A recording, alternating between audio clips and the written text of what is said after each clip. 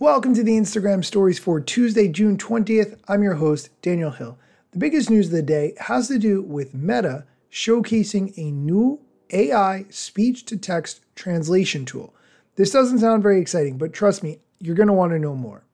The announcement from Meta is that they've introduced VoiceBox, a new breakthrough generative speech system based on flow matching, a new method proposed by Meta AI.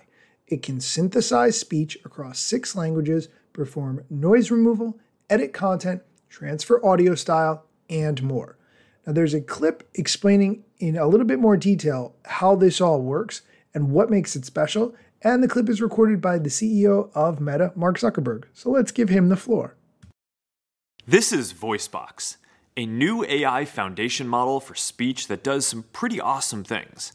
If you give it text, it can read it in a bunch of different styles. Penelope Porcupine and Sammy Sloth danced gracefully in the treetops. Penelope Porcupine and Sammy Sloth danced gracefully in the treetops.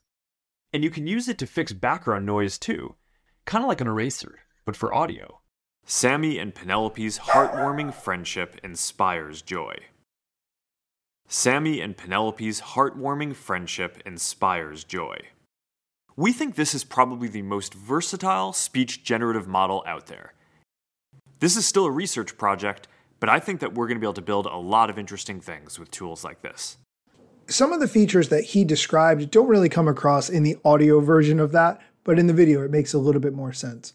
One of the things that he specifically talked about, though, editing out certain words or sounds, is something that Descript, which is an app I've been using for a little bit when I edit my longer form podcast, has had for a while. So it's nice to see Meta incorporating some of these features in their offering. It's not a voice matching tool, though. That's something I'm very interested in. When at some point in the future, something can look at all of the audio that I've recorded, take my voice, and then allow me to type up a script for this episode and spit out a recording that sounds just like me based on what I typed in. That is something I hope is very close. I've experimented with some tools. They haven't come across that well, but I think I could probably improve the data that I put into the system. I'm going to work on that a little bit more. We are going to take a quick break. When we come back, I'm going to talk about a recent project that I worked on. So stick around. This episode is brought to you by Shopify. Forget the frustration of picking commerce platforms when you switch your business to Shopify, the global commerce platform that supercharges your selling wherever you sell. With Shopify, you'll harness the same intuitive features, trusted apps, and powerful analytics used by the world's leading brands. Sign up today for your $1 per month trial period at shopify.com/tech, all lowercase. That's shopify.com/tech. And we're back. I wanted to talk about a recent project that I worked on to solve a number of problems.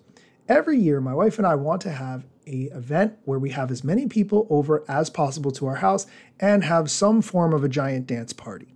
However, the problem with that is, number one, we have neighbors, and number two, I do not like any of the same music that my friends do. Some of their music sounds like nails on a chalkboard to me, and I'm sure that they do not enjoy my music either. It's just how it goes. Also, some people in that scenario would want to have conversations with each other. They might not want to hear blasting music all night because they'd actually like to connect with people and have a conversation, which I totally respect. So, to solve all of those problems, we started renting headsets from a company called Quiet Events. If you're not familiar, you rent headsets that work on FM, and you can have multiple DJs play music, and you can change the channel in the headset so you can hear the red one, the blue one, or the green DJ at any given time. If the DJ who you have been listening to suddenly switches to a song you don't like, that's okay. You have 2 other options. And if you don't really want to listen to music and you'd rather have a conversation, you could just take your headphones off and have that conversation. We did this for the 3rd time. The first time did not really work out too well because I asked people to bring their own FM radios and I tried to do it myself. The second 2 times, I've rented the equipment from the company Quiet Events, and it's been an excellent experience.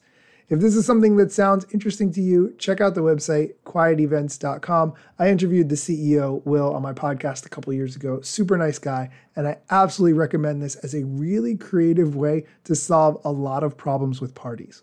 There are other problems at parties too. For instance, I noticed that none of my friends know each other's names. They just go, "Hey, it's good to see you." And then I spend the rest of the year describing my friends to each other in terrible terms. He's kind of tall, his hair is sort of short and spiky. It's not really good. So this year I made all my friends wear the "Hello, my name is" name tags, and I have noticed they made much better connections because they all know each other's names and they didn't have to ask me at any point in time. There are other problems I solved as well. I can get into that. You know what? I'm going to do one more. One problem that I notice is that when I have an event, everyone takes pictures and then I never see those pictures. I discovered an app from a company called Confetti. And here's how this works. They send prompts throughout the night of the event for people to text pictures in, and then those pictures go on a private feed that only people at the event can see. This is an awesome concept. So they start off with a few prompts like, send us a picture of your outfit, send us a picture of your date, and then when you get to the event, send a picture of the people who you haven't seen in a long time, and all kinds of different prompts that you get throughout the night. I love this for so many reasons. Number one, there's a feed where I can see all the pictures and I don't have to ask people to text me their pictures, and maybe they do and maybe they don't. That's number one. And number two, I have friends who invariably will bail on the event at the last minute. They got sick, they can't make it, they double booked, whatever. I take this very personally. I don't even want to get into that. That's a whole other conversation. But what this does is text them all night with all the pictures that they're missing, which I absolutely love. Did I mention that I'm really trying to solve a lot of problems here? This is just how my mind works. This is what I do for entertainment. Okay, I'm going to stop talking.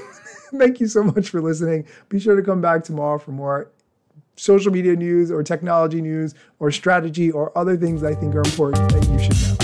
Instagram news got you covered, sometimes even TikTok. Relevant platforms in the metaverse ahead of the wave, without a break or a pit stop. Still waiting for Zuckerberg to give me the big job. Pause. Use trademarks and logos with Insta's permission, of course. If you like the show and you gain some good info, maybe leave a review. It's a type of applause. Just drop me a message if you want to collab. If you got some good content or you want to run ads, at Daniel Hill Media is where I am. TikTok, Facebook and Instagram.